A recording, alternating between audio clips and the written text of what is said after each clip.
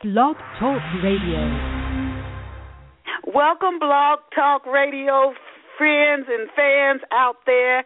I'm starting by telling you that you are listening to the winning book radio show, Off the Shelf. It is a beautiful Saturday. Before I say another word, I forgot all about this until I was listening to the news last night, and I'm glad I heard it. This weekend is daylight savings times in, I would say, most of the United States. So remember, those clocks go forward an hour Saturday night or at least Sunday morning by the latest, or you might end up late to school or late to work. Remember, this weekend, daylight savings time, so push that clock forward an hour, and we'll get to enjoy some sunshine a little bit longer here in the U.S. But I want to welcome you guys to our Saturday, March the 12th show, and I'm very excited. I was telling our guests about today's show because it's a story that's a memoir based out of New York, and I love New York, so I'm excited, and I hope that each of you are too. I want to thank you all for joining us. There is still time, particularly if you're from New York, to go out and tell your friends, your family. Even if you live in New York and you listen to today's show, you may hear something that you're like, oh, or you may hear the author share something that about the city that you want to explore more or for the first time. But there's still time to connect to this morning's Off the Shelf, and you can do so by dialing 347-994-3490. Again, that's 347-994-3490, or you can just put in a search engine, Denise Turney, Off the Shelf. The show will come right up. It should come up on the first page at the very top. And you can connect as well through the chat room. So please go out and tell your friends, especially those who love New York City, to tune in to today's show. I started doing this a couple of weeks ago, and some of the quotes, some of our guests, they have struck them, and I hope with our listeners that you don't only listen to the quote, but you actually think about it and let it have a positive impact on your life. So the quote for today's show is, "There is no elevator to success. You have to take the stairs." There is no elevator to success. You have to take the stairs. And I got to tell you, through all the interviews I've done, not only here at Off the Shelf for going on 12 years, but I've interviewed some phenomenal leaders, people who've worked on multi-billion-dollar projects, who lead their own firms. I haven't heard one of them say there's an elevator to success. We assume that other people had it easy, but they all say they took the stairs too, and some of them say they took some pretty hard stairs. So I encourage you to go after your dreams, even if at times it seems hard. Just keep going. Now, next, how good of a mystery sleuth are you? Every book isn't for everybody, but if you love mystery and you value relationships, not only intimate relationship between a man and a woman who turn out in love pour over me to be soulmates, but there's also a dynamic relationship between these 5 male friends who meet in college. All their backgrounds are different, and also particularly it's the father-son relationship with Raymond and his father in Love Pour Over Me that I think will really when you see how that relationship changes both of them, you might think about your own relationships and how a very trying, challenging relationship, how it changed you, particularly if you decided at some point not to let it change you for the worse, which is what Raymond does, thanks to Brenda. If you value those types of things, I encourage you to go get a copy of Love Pour Over Me. It's in ebook and print format. And if you don't, it's at Amazon, Barnes & Noble, Walmart. If you don't see it on the shelves, just ask the clerk, say, I would like to get a copy of Love Pour Over Me by Denise Turney. And they can special order a copy and call you when it comes in, because Love Pour Over Me is carried by the largest book distributors in the world. So please go get a copy and let me know how you enjoyed the book. And now for what you guys have been waiting for. I want to introduce our very special guest. I am really excited about our show. Again, almost 12 years doing this. We've had every guest has been phenomenal. Our special off-the-shelf guest this morning is Jimmy Newell. I found him doing a search online. It was just something about his book that really pulled at me.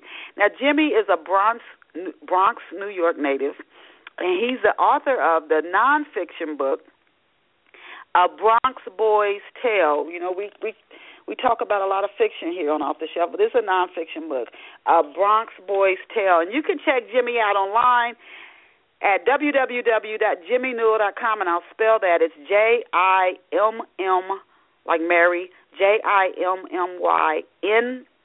like Nancy, Newell. So JIMMYNEWELL.com. This is what I love about online radio, as I tell you guys. You can actually go over to his website and check out his website even as you listen to today's show.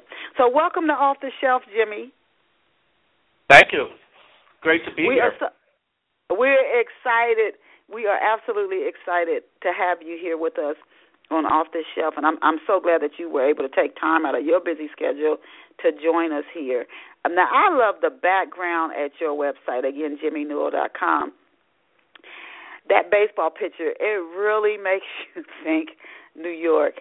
But can you tell us, for our listeners who go over there, is there a way, Jimmy, to click through the site? I tried to click through it. I said, maybe I just don't know how. I wanted to ask you, is there a way to click through it to explore more of the website? And if not, where can people go to find out more about you online? Well, the website is still being developed, quite honestly, but my Facebook page is certainly something they can explore. And also, I do write a blog, and I write many short essays on that. And if anybody's interested in reading some of those, you can go to my Jim Newell, the blog post. Jim Newell, the blog post. The Newell post. Yeah, there should be a link to my Facebook page from my your website. My website, and through the website, through the Facebook page, you can also get to the blog. Okay. So Facebook, the website, and the blog to our listeners. So, Jimmy, what inspired you to write and share your story about your experiences growing up in the Bronx?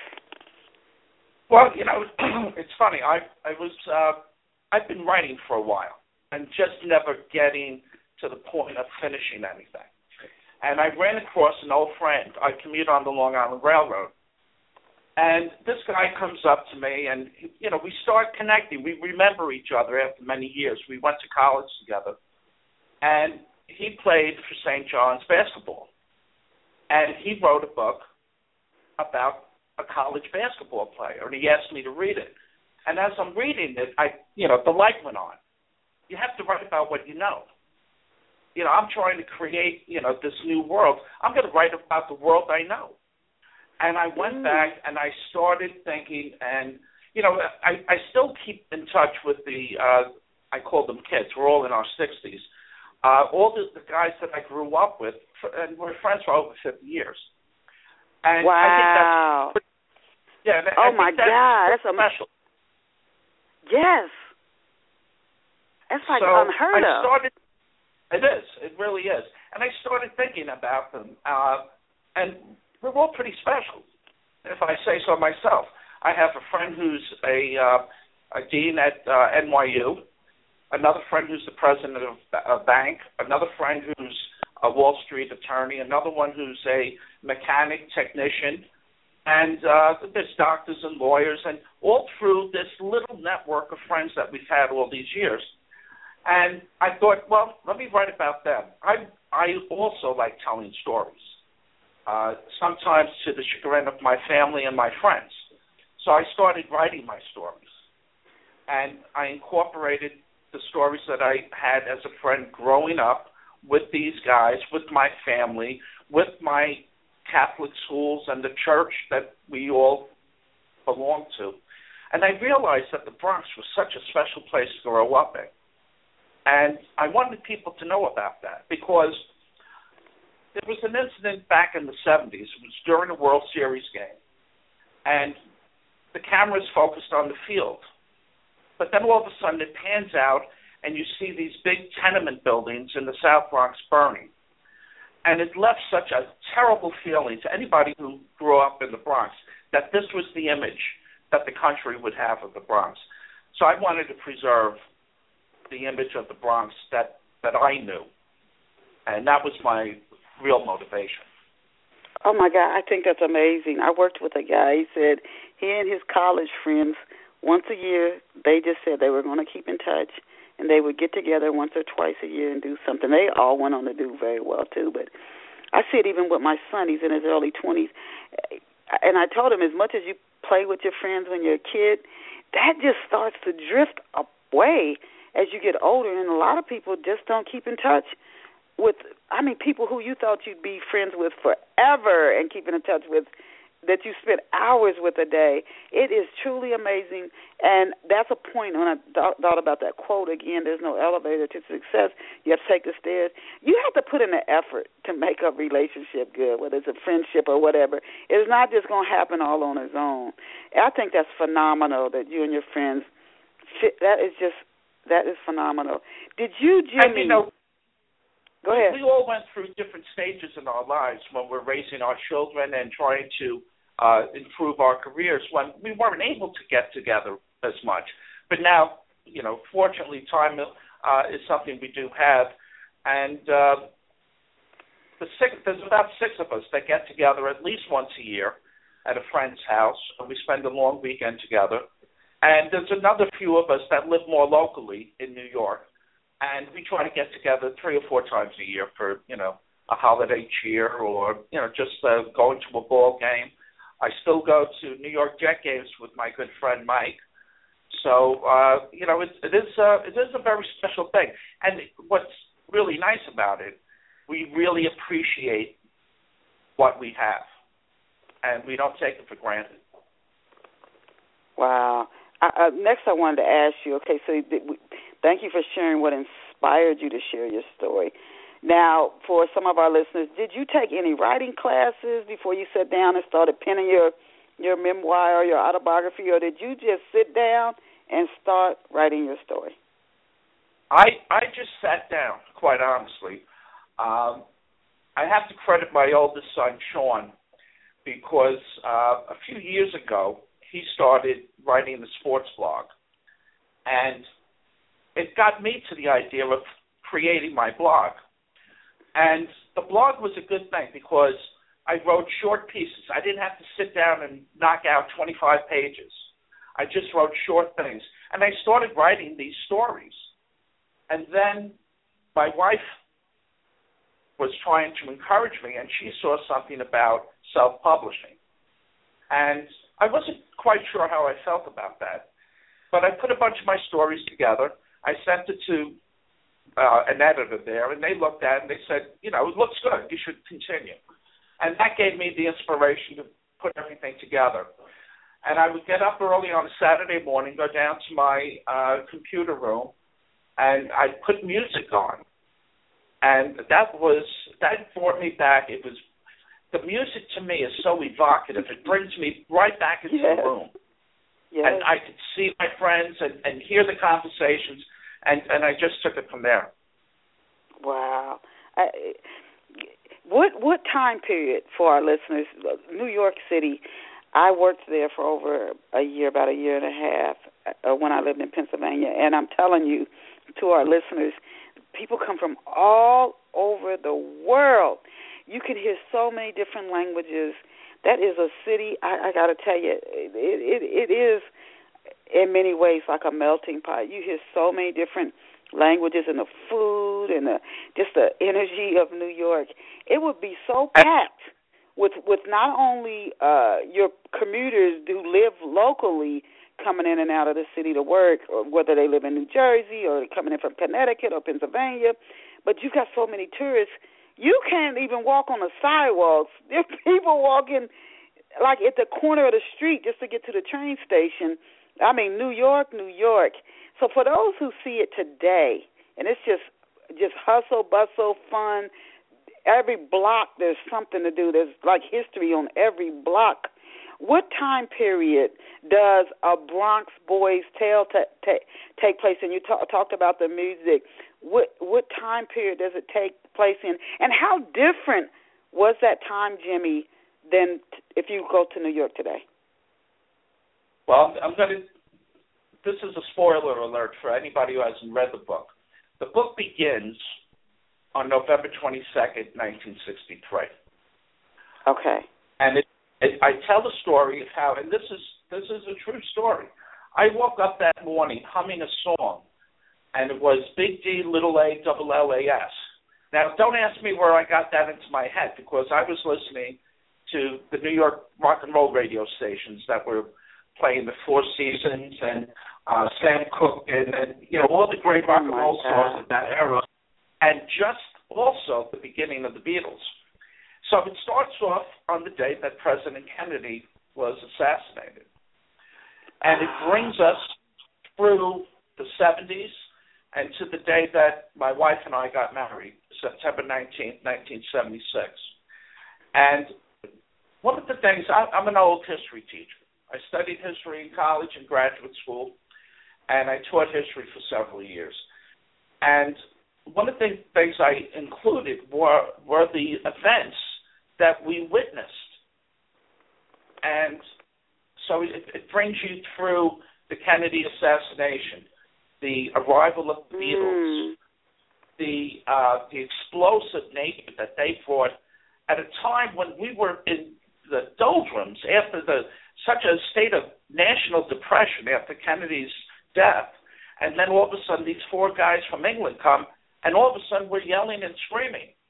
And it was a remarkable thing to go through. And then, of course, you have the other events of the 60s, the Vietnam War, the terrible year of 1968 with the assassination of Dr. King and Bobby Kennedy. And all of that, I'm growing up. I'm going to school, I'm going to college, and I'm trying to find the love of my life. And I guess what I was trying to do was to show the history and what we all were going through. Now, in terms of what New York was like, I guess the most exciting time for me was when I was just out of high school and starting college. That summer, I started working in the mailroom. So I was working in Manhattan. And you would think I was going to say somebody's name that I won't say. You would think I was a billionaire walking the streets of Manhattan. I loved it. I was able to go out. I was making messenger calls, delivering documents to different places. It was such a great place to be. And as we talked, too, about the Yankees and all, it was also a great time of excitement for football with the arrival of Joe Namath. So it has a little bit of everything for the sports fan, for the historian, and for people who want to know what growing up in New York was like. This is a real treat to our off-the-shelf listeners. And the book opens, as he says, November 1963, and he touches on Jimmy Newell, the author of A Bronx Boy's Tale, on so many significant events, some that continue to impact the U.S. even today. I was going to ask you, 1963, so you were a teenager, I'm assuming, when the book opens? That's correct. And do you share experiences, just your own experiences you had, or do you also share experiences that your family and friends had as well during this time period? I spend a lot of time talking about my family because they were an integral part, obviously, of my education and coming to maturity. I spend a lot of time talking about my mother. There's a very good story about my mother, and it also takes place in 1963. And, I'm an 8th grader now. I'm 13 years old. I don't want to be a mama's boy, So we had a tradition of going down to see the Rockefeller Christmas tree, St. Patrick's Cathedral, during the Christmas time. And this one time, now I'm 13, and I have plans to go out with my friends and the girls, so I wasn't too keen about going with my mother. And then all of a sudden, she knows what's going on. You can never pass anything through, by her. And so I get up that morning. We were supposed to go, and I make believe I'm not feeling well. And she was rolling her eyes. She knew exactly what was up. So anyhow, I realized I can't disappoint my mother. So we go down to Manhattan, and we have the best day ever. It's something I remember to this day. And, it was such a poignant tale, I think. I think people will enjoy the sentimentality of that one event. But my two brothers were very important in my growing up. One of the things I've given a few walking talks, and I start off by saying it all started in Apartment 6, 1261 Leland Avenue in the Bronx. And my mother and father raised a family of 5 children in a 2-bedroom apartment that was really small. And, we talk, my brother and I talk about it today. We think my mother must have been a miracle worker, But it has all the sentiment of growing up in a big family. Oh, can you tell us, because a lot of our listeners, some of them may have gone to Catholic school and some may not, and especially I think a lot of people's views of the church has changed over the years, but what was different about attending school at Blessed Sacrament? I have a friend who's Catholic, and he's told me stories about how things were, and very different. He said, man, if you misbehaved, those nuns could, you think they were going to tear the skin off your knuckles, hitting you with those rulers. I was going to ask you, what was different about attending school at Blessed Sacrament when you were 13? Well, at the time, you were always on the edge. You were leery. You were worried about, because we all heard stories as we're coming up the ranks. You start off in first grade and you hear about this nun or you hear about this teacher from the older friends and my older family.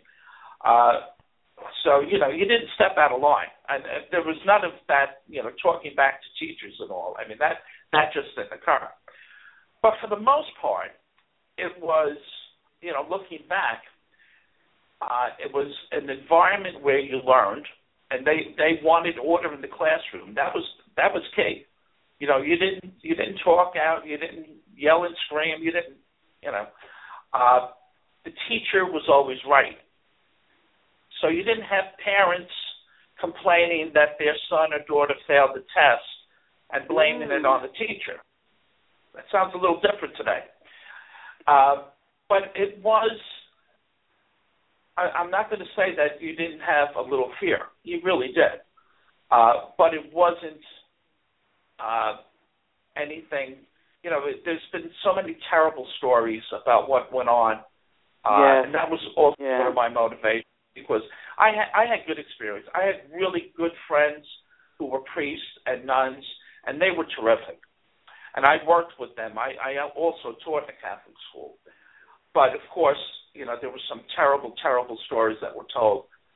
But fortunately, at least my experience was that it was, for the most part, a safe environment. You learned. You had to learn. And the upper grades, I'm going to say the 6th, 7th, and 8th grade, were really, I thought they were fun. I had 3 good nuns.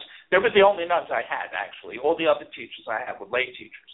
But we had terrific nuns, and the priests that we had were terrific. So it was a great time. It was, in fact, yes. No, go ahead. No, in fact, one of the stories I tell, one of the priests was transferred to another parish all the way upstate New York. And one of the other priests who remained organized a bus trip. And they took 3 bus loads of kids up to see the priest who left. And you wouldn't do that if you didn't have fond feelings for them. I mean, you gave up your own time on a Sunday in the summer to go up to see this priest. So he was pretty special to us. Now, is the L that you caught on Westchester Avenue, is it the same when you say L? Is it the same as a subway? And if not, how is it different? Okay, so it's the same. Yeah. It's the same as if somebody called it the subway now. We call it the L because it's the elevated portion of the subway. Okay. So the subway is in that area of the Bronx is above ground, and then as you get closer into Manhattan, it goes below ground. Ah, okay. Is baseball your favorite sport? Again, your website at Baseball Picture. Because you didn't really, when I was reading some of your excerpts in your book at Amazon, A Bronx Boy's Tale, it didn't sound like you made much fanfare about the Green Bay Packers playing the Detroit Lions. It was a game that took place around Thanksgiving. I was thinking, wow, the Packers, they were really, really huge. So I said, he might not be much of a football fan. Is baseball like your favorite sport? And what's your favorite team? Are you a Yankees fan? Who's your favorite baseball team? I am a big Yankee fan. And in fact, I'm down in Florida now with my wife and son, and my son and I are going over to Tampa tomorrow for spring training. So I am a very big Yankee. But it's funny, during that time, there was a transition in New York sports. The Yankees were on the way down, and the New York Jets, the football team, were just beginning. And I have a chapter, One Boy's Heroes, and I talk about how I was such a big Mickey Mantle fan, as everybody in the Bronx was at that time. And then I became such a huge fan of Joe Namath. And it's interesting. I was thinking about this. We have, when you graduate from school, you have these autograph books where you go around, get your friends to sign or the teachers. But you fill it out, and it's a little profile. And I remember this distinctly, and I saw it recently. My favorite sport was football.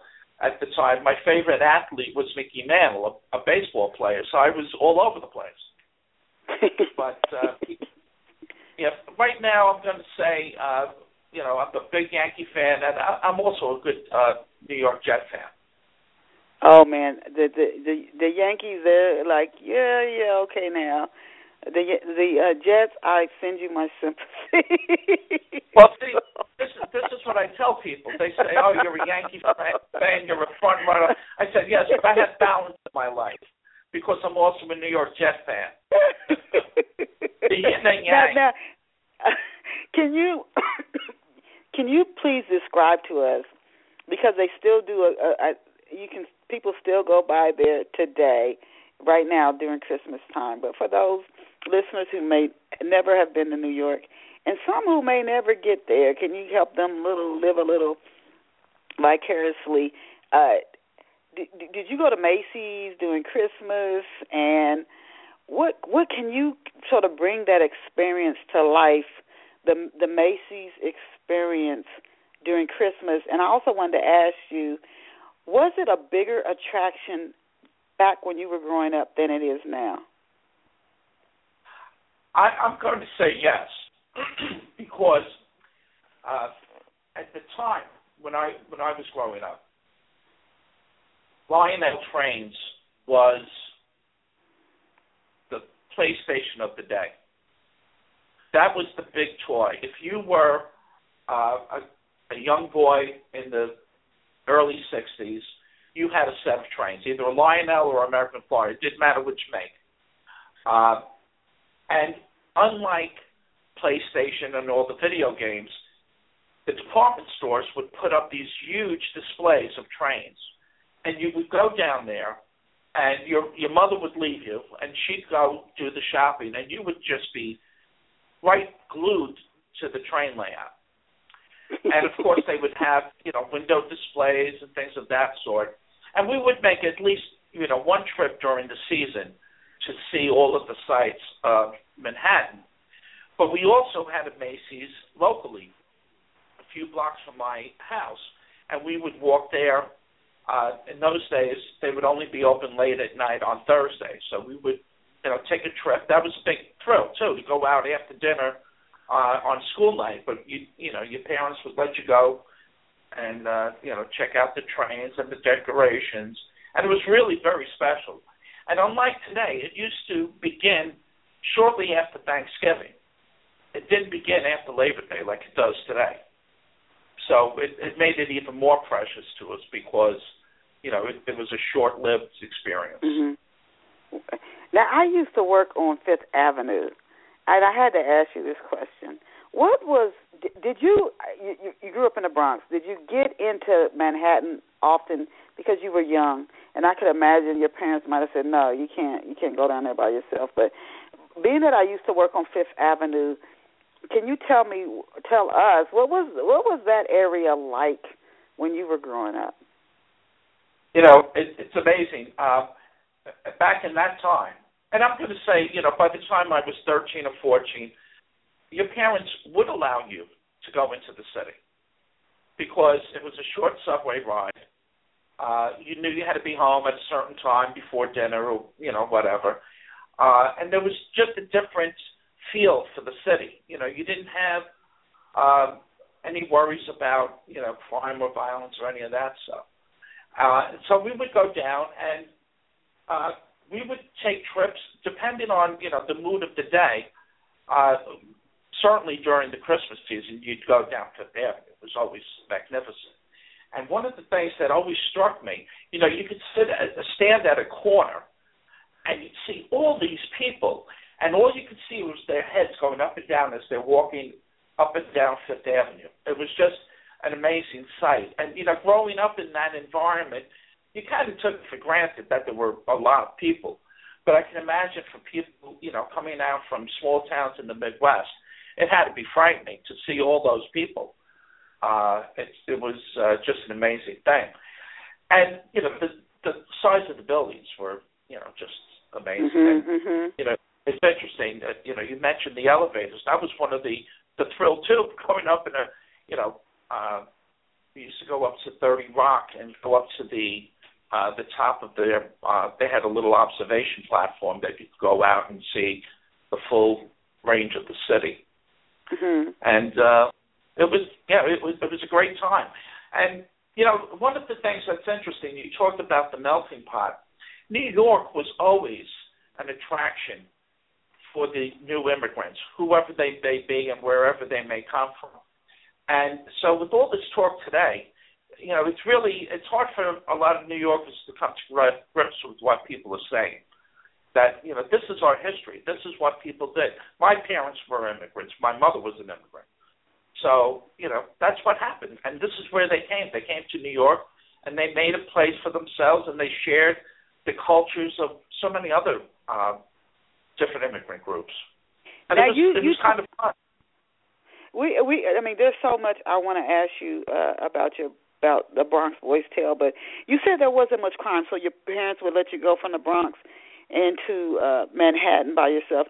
But weren't there the gangs? When I say gangs, I'm talking about the mob. They were bigger back then than they are today, right? I guess so. It's funny because I guess we were kind of insulated from that. Okay. I think that kind of gang type of activity was limited to other gangs. They didn't bother 13 or 14-year-olds or working class people. And in some neighborhoods,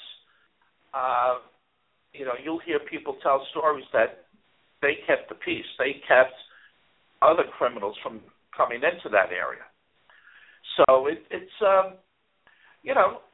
I guess back in the day there was always crime. I don't want to make it sound like there was no crime, but I guess parents didn't worry about the kinds of things that we have to worry about today. Mm-hmm. That certainly is true. Now, who is the Mick? Who is the Mick, Jimmy? The Mick is Mickey Mantle.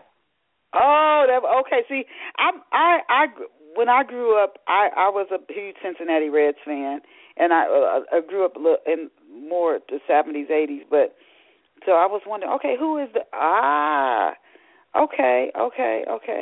So he was your favorite. You already told us your favorite baseball player. He was, yeah. Did you ever get to meet him? I want to ask you that. No, I never did, but I came close. My sister's in-laws had a relative who lived in a section of New Jersey where Mickey Mantle rented a house. And we went there and spent the weekend. So I took it upon myself to go to his house. And I'm banging on the door, and nobody came. So I'm guessing he might have been out of town playing the Red Sox or somebody, but he wasn't at the house. But I did try. Oh. Can you tell us what? No, go ahead. No. Can you tell us what was life like? I can't even imagine this. What was life like during the New York City transit strike? And you talked about all the people, and you were a kid then, and sometimes when we're children, things seem blown up or exaggerated to us. And then when we become adult and 100 people might have looked like 1,000, then we get older and we say, no, it really wasn't, as much as I thought it was. Was New York City, as I said at the start of the show to our listeners, especially people who haven't been to the city, there is so much foot traffic. I can remember one of the first times that I went to New York, and I'm going back maybe 10 years, you can get caught up in that swell of that just human foot traffic during rush hour, whether people are going to work or coming home, that you can get lost. You just get caught up in a slew of bodies going in one direction. Absolutely. I've never seen anything like that. So was New York like that? That sea of people when you were growing up. And then, if so, what was life like during the transit strike? Well, during the transit strike of, I guess it was 65 or it was actually 66, I was in high school. So the only responsibility I had was getting back and forth to high school. And we depended on a bus to get to high school. So it was heaven because we didn't get to high school. We had the shortest Christmas vacation that you could possibly have, but then we had 2 weeks added on. And after 1 week, everybody's mother was kicking us out the house. They said, walk, go. And it was a good walk. And so you're on your way and you're walking, and people will stop and offer you a ride. And they say, are you going up to St. Helens? Yeah, but leave us alone. We want to walk. We didn't want to get there too early. We didn't want to make it easy on ourselves. So for us, it was heaven. We had an extra vacation. Now, for my older siblings who were working and for my father, it was tough. It was tough. They had to share rides with people, and the traffic on a good day is terrible. And when you're dealing with a transit strike like that, it's an ordeal. But in talking about how you can get caught up in the swirls, we had a frightening experience. My wife and I, we were at the lighting of the Rockefeller Christmas tree. And we were within 2 feet of each other with another friend. And all of a sudden, the tree gets lit, and people start moving about. It took us 1 hour to find each other because we got pushed in different directions. It really was frightening. So yeah, you can. You have to be aware. And the one thing I would always advise people if you're new to coming to New York is look like you know where you're going, because that always Yeah. Even if you don't. Even if you don't. Almost anywhere you go, if you go travel abroad to another country, people say learn at least be able to speak basic language. That's a good way to get yourself set up for a scam, to be taken advantage of. Not just in New York, but if you travel to any other country, they're like, oh, she don't have a clue. That's true. So you learn something about the language and the areas where you're going before you visit. That is good advice. Now, you just shared that one experience that you had going to the Rockefeller Center, and then you and your wife got separated. And back then they didn't have cell phones either, so you really were in a jam. But can you share correct. with us, Jimmy, 2 to 3 other memorable historic events that you cover in A Bronx Boys Tale? Well, naturally, the 60s were just a volatile time. And, one of the things, I could see myself in my living room. I was doing a project for school. I was a senior in high school. It was April 1968. And, of course, you have the TV on. And then, you have this bulletin come in, breaking news that Dr. King was assassinated. And you just say, my God, where are we going? What's happening in this world? It's in the middle of a terrible war that, people were so happy about one way or the other. And then, 2 months later, I guess 2 months later, my mother wakes me up for school, and I went to bed that night listening to my radio, and Bobby Kennedy had won the California primary. And she wakes me up to say that Senator Kennedy was shot. And you're just like, my God, it's, I'm 18. Well, I'm not quite 18. I'm 17 years old, and you just knew. You felt like the world was coming to an end. It really was a very, very disturbing time. It really, just thinking about it now, it was a terrible time. But one of the things that I learned in writing the book was we got through those times.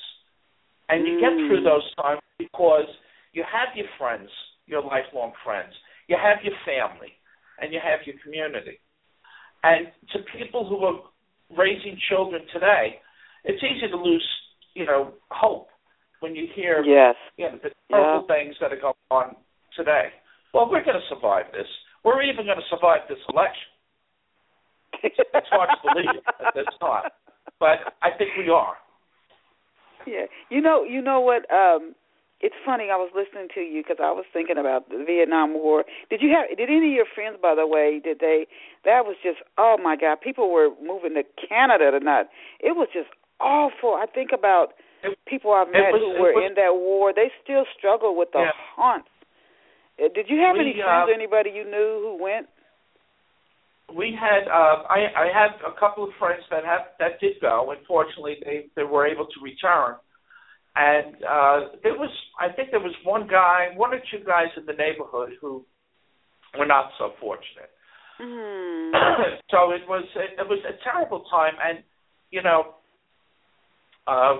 we all went to college. And, of course, in those days, you were given a deferment for not going, which seemed fair to us at the time, but I'm sure to those guys who didn't go to college, they bore the brunt of the war, and it was a terrible time. It really was, and I often thought, because I've talked about this with the friends who did go, I never understood how the people who were against the war, which I'm going to be honest, I was against the war.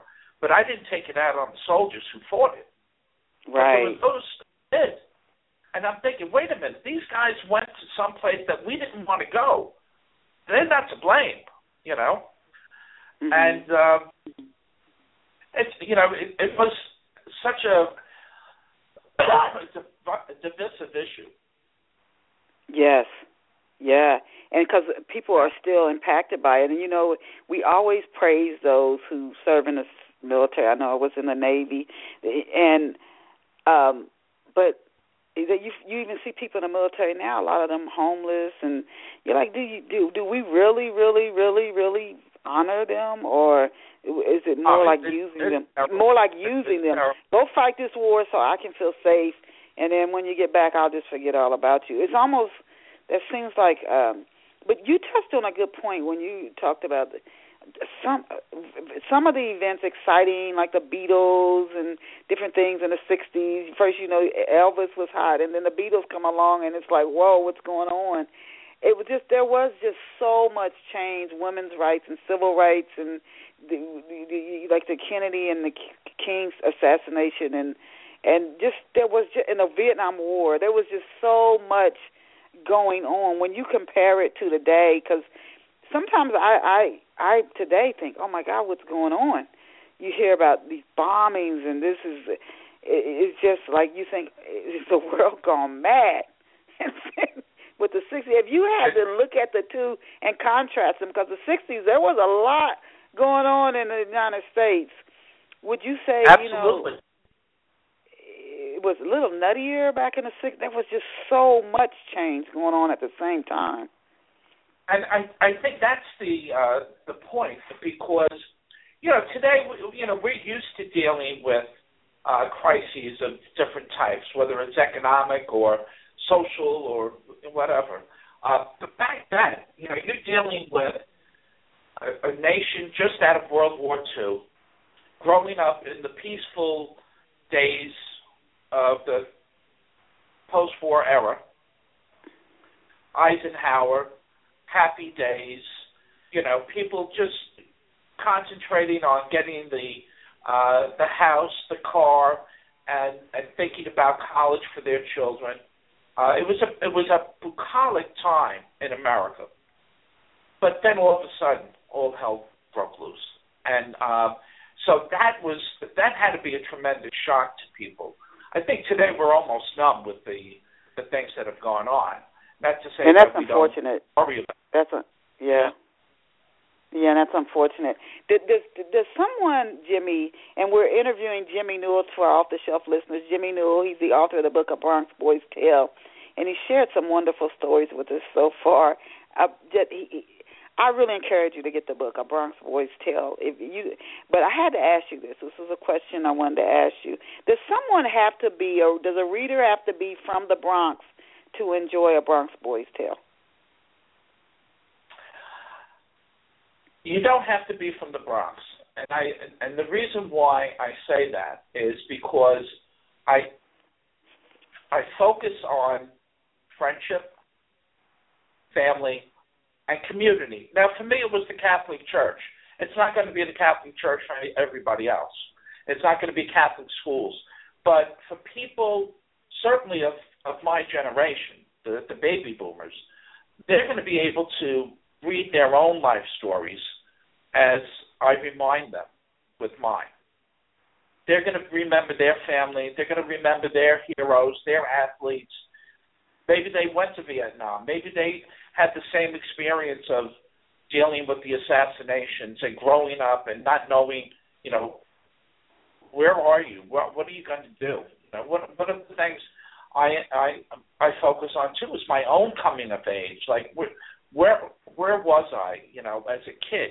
It took me a while to really jumpstart my academic career, and then I realized how important it was. And one of the other events I touched upon was the Kent State shootings, which was a very terrible event for the country. So I don't think you really need to be from the Bronx, but like everything else, it helps. Okay. I like that. What has your family said when I can only imagine, they're in this story. What did your family, what have they said about A Bronx Boy's Tale? Well, it's interesting. I'm the youngest of five. And there's in case they're listening, I don't want to oversell it, but there's a bit of an age gap between my siblings and I. So one of the first things my older sister said was, we grew up in two different families. Because now she was married when I was 3 years old. Oh, okay. So, and in many ways, I am closer in age to my nieces and nephews. So I really grew up with them. I feel like I'm their older brother in many ways. But they had stories of their own that I never knew about because I wasn't born. So when they read my stories, many of them were new. They didn't really have that same experience. So they kind of enjoyed it. The other thing that I did enjoy is that, unfortunately, my mother passed away before my children were born. My oldest was a baby, so she never got to know them, and they didn't get to know her. And my daughter said that by reading the book, she felt like she got to know that. Yeah. Oh, that's so that sweet. That was special. Yeah. Yeah, that is. Oh my goodness. Now, Jimmy, we're coming down to the last 10 minutes. In what ways have you seen the Bronx change since you were coming up? When you get older. As I indicated earlier, New York has always been the place where immigrants come. So if you went back to Leland Avenue today, you wouldn't see my family or people that I grew up with, or the relatives of those family, because we all aspired to the American dream. Get the house out in the suburbs and make your life better. You move from a small apartment to a house. So now you have another group of people, and they're from all over the world. They're from different countries in Africa. They're from some of the Caribbean islands, from West Asia, and it's interesting to see that dynamic. If you went down the block, it looks much the same, but the people are different. And that's a good thing. We all went through that. This was our port of call. This is where we wound up when our families emigrated from the various countries, whether from Italy, Ireland, or Germany, or other places in Eastern Europe, and now those people are coming from other areas. So it's really nice to see. It's actually, I think the Bronx is going to be a booming place, because different areas of the Bronx, especially the ones that were the most devastated by the decline, the urban blight, as we call it, they are maybe 15 minutes from Midtown Manhattan. Mm-hmm. So there's going to be a building boom there one day, and people will be living in the Bronx with water views and very short commutes. It's just a matter of it's starting already. Developers are already beginning the process. So, we have a visionary. I like the way you described that. I like that. Now, Jimmy, how much digging for records, talking to family, neighbors, and friends did you have to do to create a Bronx Boys Tales? Because you could have something in your memory, and then you ask somebody else, and they're like, Jimmy, I didn't remember it that way. But how much digging did you have to do to create the book? Well, I talked a lot with my friends and with family, and one of the things I've been blessed or cursed with is a really strong memory. Now, I may not be able to tell you what I did a week ago, but I can tell you what I did 50 years ago. I'm at that stage in life. But I do. I remembered a lot. And, a lot of my friends were concerned that I remembered too much. But I did put a lot of that stuff in the book. I have one friend who always says, thank God we didn't have iPhones or YouTube or anything of that sort. Oh, boy, yeah. Now, where did the idea to create, this is something our other off-the-shelf listeners who have books that might really pique their interest, where did the idea to create a playlist of songs to accompany a Bronx Boys Tale come from? Well, as I said earlier, I would go downstairs in the morning and I would go into my iTunes account and just play some music. And it brought me back to that time period.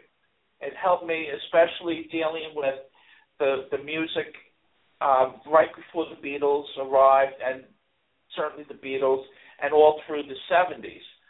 And listening to those songs just, kept the memories vivid. And my generation grew up with tremendous music. I guess every generation feels that way.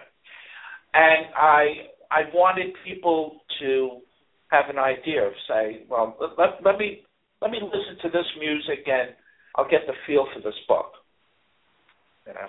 Also, I have to say, I have visions of this becoming a screenplay and a movie. And I hope it does. I would be tickled pink because then I could say, I interviewed him. That's right. I interviewed that author. In what ways? Yes. Yeah. In what ways did writing A Bronx Boy's Tale, you lived the experiences, many years go by, and now you're reliving them. In what ways did writing A Bronx Boy's Tale change you as a man? Well, I guess, it's natural for many of us in this country. We're consumer-oriented, and we're always focusing on what we don't have. We want a house, and then when we have the house, we want a bigger house, or we want a newer car, or we want the newest iPhone, or whatever the consumer item is that we want. And I guess I really learned to appreciate what I had, because one of the things that I look back, as I mentioned, we lived in this very small apartment in the Bronx, but we never felt deprived. And in one of the author talks I gave, I was describing how, when I was born, there were 5 of us, and then, when I was 2, my brother joined the Marines, so that freed up a bed. So I was out of the crib and into a bed now. And then when he came back from the Marines, my sister got married, and so, it was a zero-sum loss. We were able to keep the bed situation going. I said, but for those 3 or 4 years before my brother got married, you didn't know where you were going to sleep or with whom. And somebody remarked, she said, oh, that must have been terrible. I said, terrible? It was fantastic. I said, I never felt deprived. I felt rich, because I was my family, And I had a set of trains. I had a football. I had a softball and a mitt and a baseball bat. What more could you want? Oh. And it really, you start to look at what was really important. And, of course, all the things that are really important have nothing to do with consumer items. It has to do with your family, with the friends, and your community. Yes. Do you have plans to write another book, and do you see yourself ever writing a novel? I actually had started out writing a novel, but it didn't really, as I indicated, didn't get me anywhere. There's 2 books that I'm working on. One is just a collection of my essays that I wrote on the blog, but the other one that is, I think is going to be an important book. I'm writing it with my wife. And we have different titles, and I'll go into that. In 2000, I was diagnosed with a chronic form of leukemia. And in 2010, my wife was diagnosed with breast cancer. Oh. And we've gone to Cancer Survivor Days, and they're very inspirational and very, they really make you feel good. And we're both feeling well. We're both doing well. And, we're here on vacation. We're living a good life. And so we had the idea of writing what it was like to have, married with cancer, both of us. And try to get our children to share their feelings of what they went through and how we dealt with work and how we dealt with each other. And, I've learned so much from my wife and her experience, and she has some really good ideas. So we're putting that together. We're in the we've written some, and we have other things outlined. But hopefully that's going to be done. I'm hoping within the next year. Wow, I have so enjoyed having we've had Jimmy Newell here on, and you can hear it in his accent, a New Yorker here on Off the Shelf with us this morning. What a treat! What a treat! Jimmy Newell, he's a Bronx native, and he's the author of the nonfiction book A Bronx Boy's Tale, which opens in November 1963, and anybody who grew up in that time knows just how much was going on in the country back then. But it's interesting to hear him say how family and your friends, it's really, that's what makes life good. So we want to encourage you to get a copy of A Bronx Boy's Tale, and he and his wife are both working on a story together, which we look forward to seeing. And one of the reviewers to our off-the-shelf listeners said that Jimmy Newell is a natural writer. I was asking him earlier if he had taken any writing courses. One reviewer said he's a natural, like a natural storyteller. And you could hear that during his interview. So I encourage you to get a copy of A Bronx Boy's Tale. And I also encourage you, come back next Saturday, 11 a.m. Remember, set your calendars for Saturdays, 11 a.m. Eastern Standard Time, to tune in to Off the Shelf, where we will continue to bring you great guests, whether they're writers, editors, literary agents, publishers, business owners, marketers, but people who have something to do with books and the wonderful world of literature. Thank you, Jimmy. And please go support him, JimmyNewell.com, the author of A Bronx Boy's Tale. And please pick up a copy of my new book, Love Pour Over Me. Remember, you are awesome. You're incredible. You're amazing. Go create a fabulous day for yourself. See you back next Saturday. Jimmy, I'll shoot you an email. Bye for now. Thank you very much.